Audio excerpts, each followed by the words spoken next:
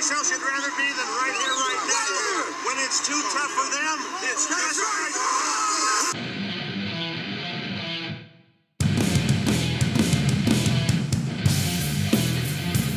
What's up, Bills Mafia? It's Joe Marino from the Draft Network, and I am your host of Locked On Bills.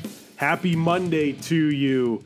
They did it again. The Patriots won the Super Bowl again. 6 times. Tom Brady is now putting rings on his other hand. After winning 5, he wins his 6th Super Bowl, 13-3 over the Los Angeles Rams. And I am guessing there's not a whole lot of happy listeners right now hearing me having to discuss the Patriots winning the Super Bowl. And I don't want to spend too much time on it, but I do have a few thoughts to share on the game. First of all, 13-3 Super Bowl defense, guys, it still matters a lot. I know everybody wants to crown the Chiefs and what the Rams were able to do in the regular season and all these coaches, all these hotshot coaches, Zach Taylor, Cliff Kingsbury, Matt LaFleur, all these guys are getting head coaching jobs to be the next quote-unquote Sean McVay. And at the end of the day, that's great. And it's never been easier to play offense in the NFL than it is right now. But defense still matters, and we just learned that in the Super Bowl. The Patriots beat the Rams because of their defense. Because they had a brilliant defensive game plan, just like they had the week before against the Chiefs, and won the Super Bowl. So as much as you will hear people say defense doesn't matter, it's all about the passing game, we literally just saw the Patriots win the Super Bowl because they held the dynamic Rams offense to 3 points and were able to run the ball 32 times for 154 yards for an average of almost 5 yards a carry. Would have been over 5 yards a carry if Tom Brady didn't have to kneel the ball.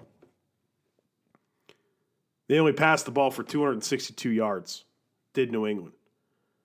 Defense are running the football, man. We can try to sit here and say that it's all about the passing game and defense doesn't matter and running the ball is boring. It still wins football games. I thought Lou Riddick had a really good tweet after the game, and I'll be honest, there was a lot of crap on the timeline during and post-Super Bowl last night.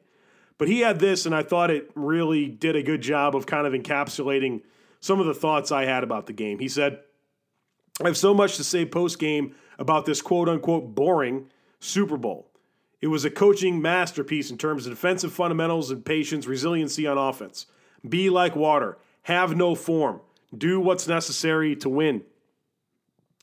I think that is a great way to sum it up. Everybody wanted to say it's a boring game, 13-3, offense non-existent. Well, maybe it's just because of good defense. And I like football in every way. Just because there's not a lot of points and a lot of yards doesn't mean it's bad football or boring.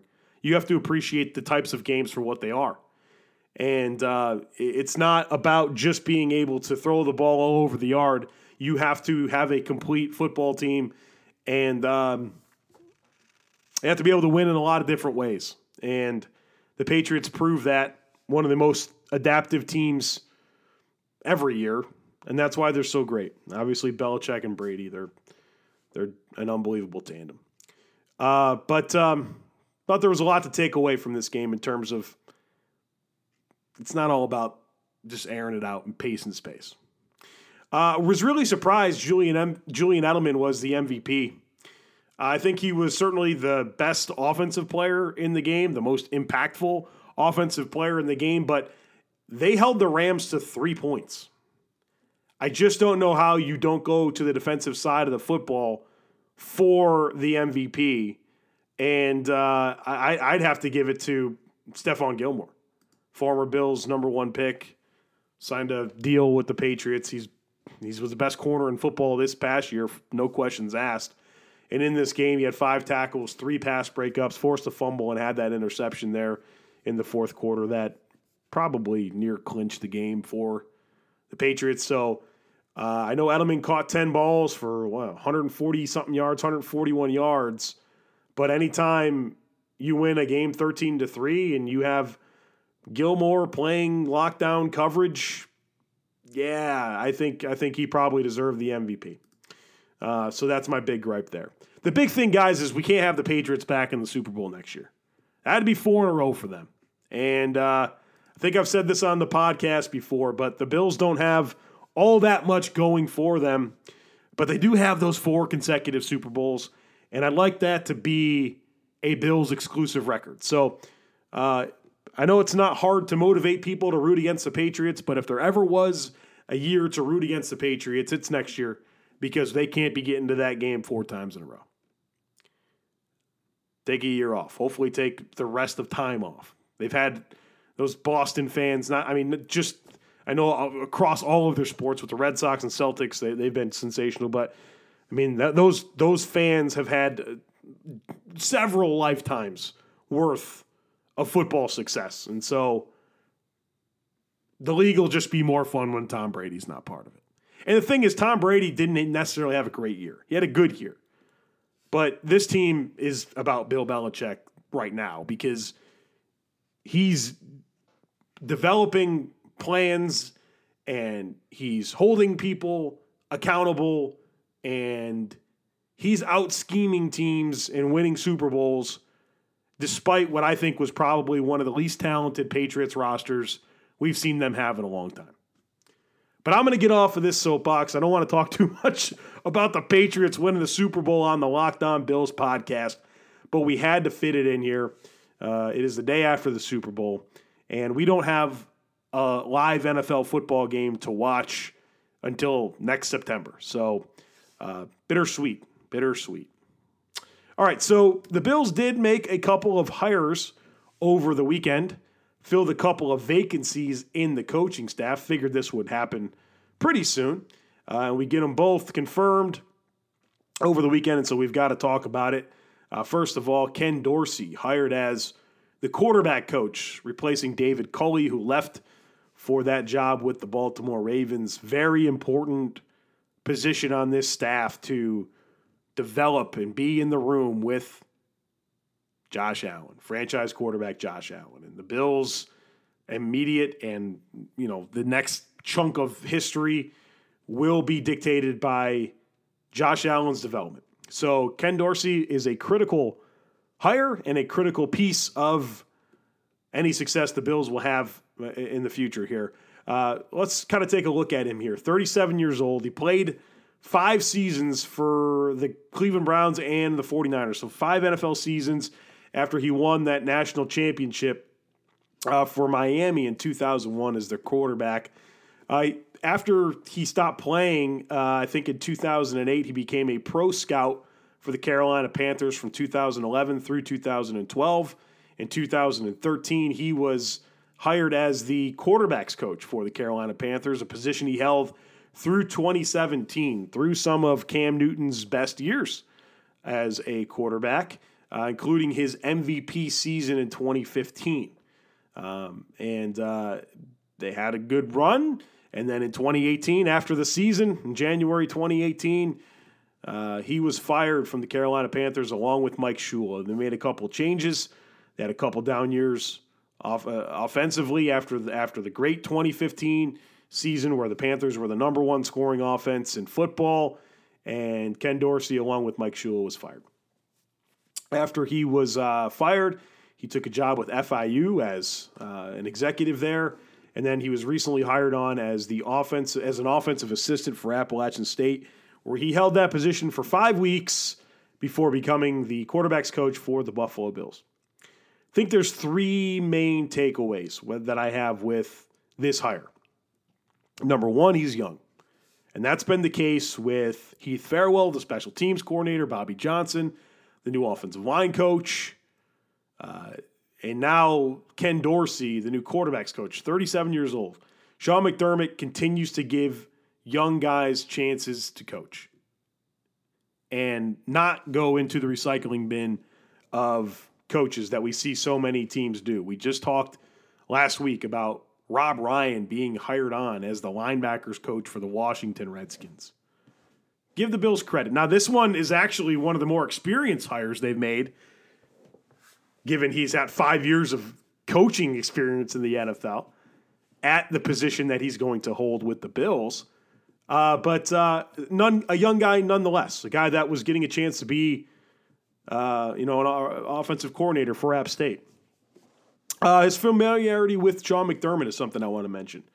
Obviously, there was some overlap there when McDermott was the defensive coordinator for the Carolina Panthers, and he was on the same staff with Ken Dorsey for several seasons, including that Super Bowl run in 2015. Sean knows him.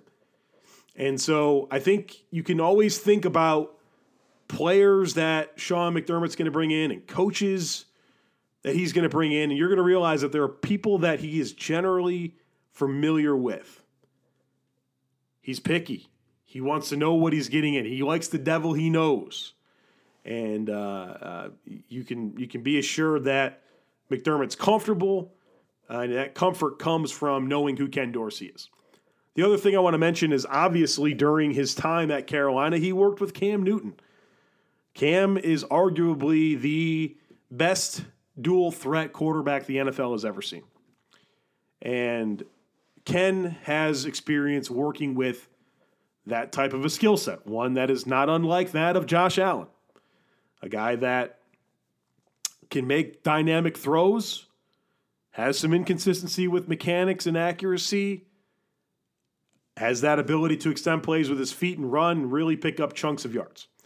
So I like that he has that experience working with Cam Newton.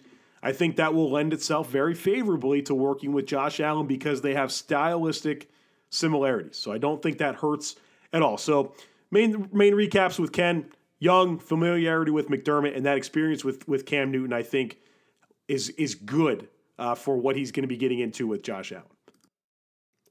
The other hire that the Bills announced over the weekend was Chad Hall as the wide receivers coach. Chad was with the Bills the last 2 seasons as an offensive assistant, and now he's been elevated to the position of wide receivers coach. He is 32 years old, and he played 5 seasons in the NFL for the Eagles and Chiefs from 2010 to 2014 after he was an undrafted free agent from the Air Force before he played in the league. A little fun fact with Chad Hall that I discovered when I was researching him. Chad Hall's sister is married to Detroit Lions starting quarterback Matthew Stafford. For whatever that means or matters, that's something at least I found interesting and wanted to mention here on the pod. All right, so the 3 main takeaways that I have again here with Chad Hall are not all that different than the main takeaways from Ken Dorsey as a quarterback's coach. Number 1, young guy, 32. This is a really young guy. And again, not going into the recycling bin and replacing a guy like Terry Robisky, who's been a longtime coach in the NFL, giving a young guy a chance to prove his way. The Bills, I don't have any statistics or data in front of me, but I would probably guess that the Bills have one of the youngest coaching staffs in the NFL. Secondly, again, familiarity with McDermott. They've had him as an assistant for a couple of seasons. They know what they have in him. Before he was with McDermott, he spent time with the Eagles and Chiefs. Who's with the Eagles and Chiefs?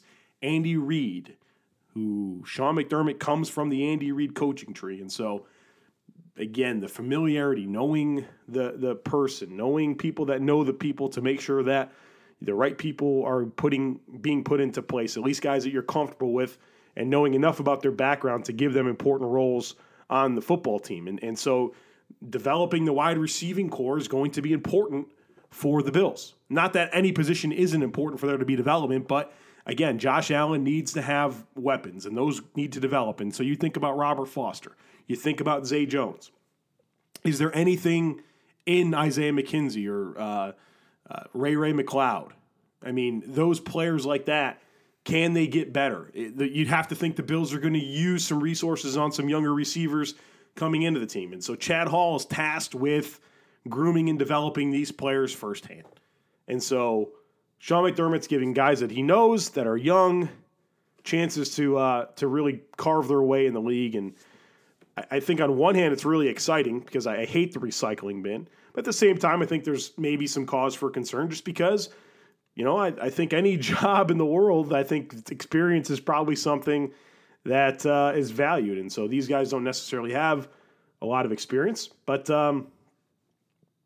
they're hopefully young and innovative. So we'll see how that goes. I'm intrigued. I'll say that. I do want to get into one more thing here on today's podcast. I put out a mock draft today, my 5th iteration of a 2019 NFL mock draft, and I want to talk to you guys about the player I chose for the Bills.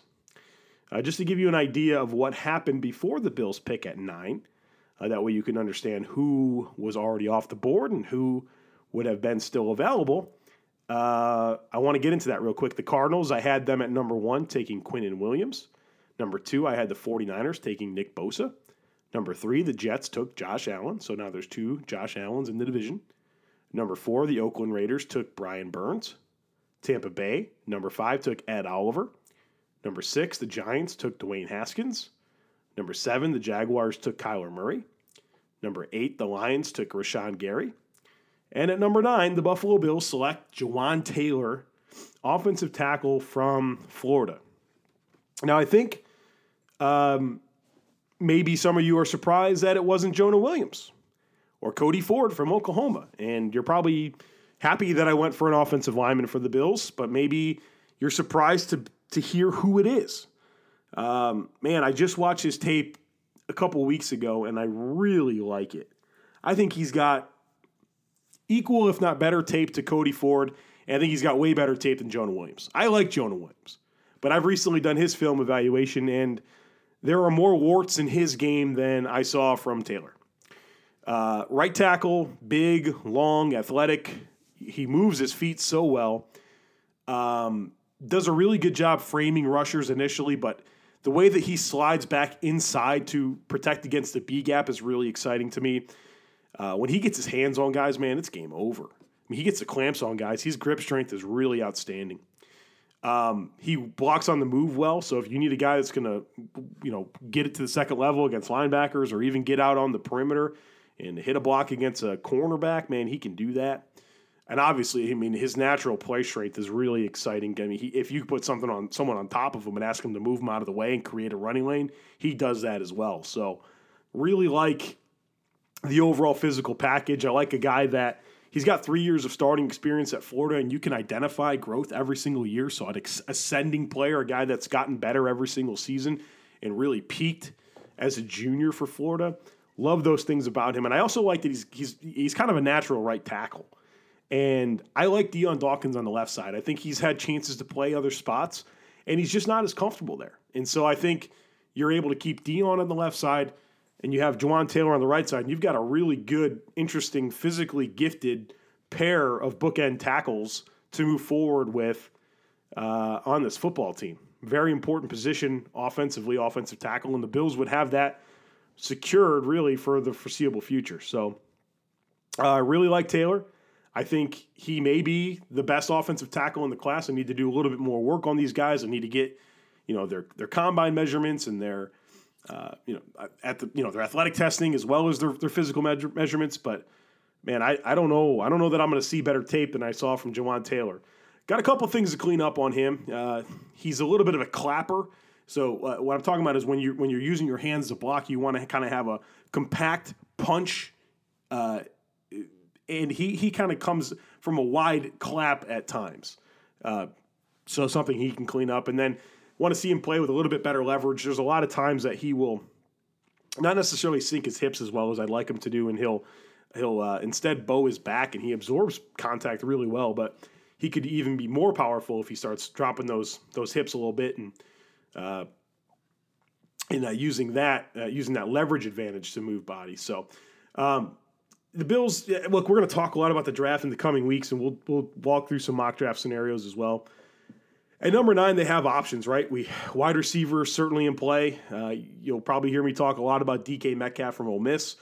North Carolina State wide receiver Kelvin Harmon. Like both of those guys as first-round wide receivers. Offensive line's an obvious need. I just kind of got into some of those options, as well as the defensive line. I know that everybody wants an offensive player, but getting a wrecking ball defensive tackle to be an interior penetrator is not something the Bills really have. So I think if they can get a real difference maker on the defensive line, I'm in favor of that. So with that said, and picking ahead of Denver at 10, and let's see here, Cincy's at 11, you've got Miami at 13 and Washington at 15. All of those teams potentially could be picking quarterbacks. Number 9 could be an attractive spot for a team to trade up. If there's 3 quarterbacks that you think are going to go in the first round, Kyler Murray, Dwayne Haskins, Drew Lock, one of those gets past the Jets and Giants there, Buffalo's going to be an attractive spot for a team to slide up and get in front of whoever all those teams I just said. If they want to get in front of Denver, Cincinnati, Miami, or Washington, 9's going to be a good spot. And so the Bills potentially wouldn't have to move that far back, maybe get a 2 or 3 or something, some day 2 draft capital, and still get the same player they would have been targeting at 9. So I think trading back is something we'll talk a lot about, but I think the Bills need to get a difference maker, and I think they'll be able to get one, whether it's at wide receiver, the defensive line, or offensive line, with their first-round pick. As well, if you can get some additional draft capital on top of that, man, then you've done yourself well, and I think that's certainly a possibility for the Bills. So thank you for listening today. We had a lot to get into that wasn't necessarily the state of the roster position, so I've got a couple position groups to get into still. We'll get into them this week. But I want to spend some time reviewing the Super Bowl, giving some thoughts on that, the 2 coaching hires that the Bills made, and Ken Dorsey as a quarterback's coach, Chad Hall as a wide receivers coach. And then I had a mock draft come out today, and so I wanted to get into the Bills pick, why I made it, who the player is, and some of the options there at number 9. But we'll talk a lot about the draft here moving forward. So thanks again for listening. Follow me on Twitter at @TheJoeMarino. Let me know what you think about what I think, right? I love interacting with you guys, so don't be afraid to reach out and share your thoughts. The Locked On Bills podcast can be followed on Twitter at Locked On Bills. Make sure you're subscribed, tell a friend, leave a 5-star review, and if you're kind enough to leave some good words, some kind words, I certainly appreciate all that too. It really helps the podcast, so I appreciate your support. I'll be back again for you tomorrow, likely continuing the state of the roster series, getting into the cornerbacks, unless some crazy breaking news happens where we need to dedicate the show to that. But thanks again for listening. We'll catch up with you again tomorrow.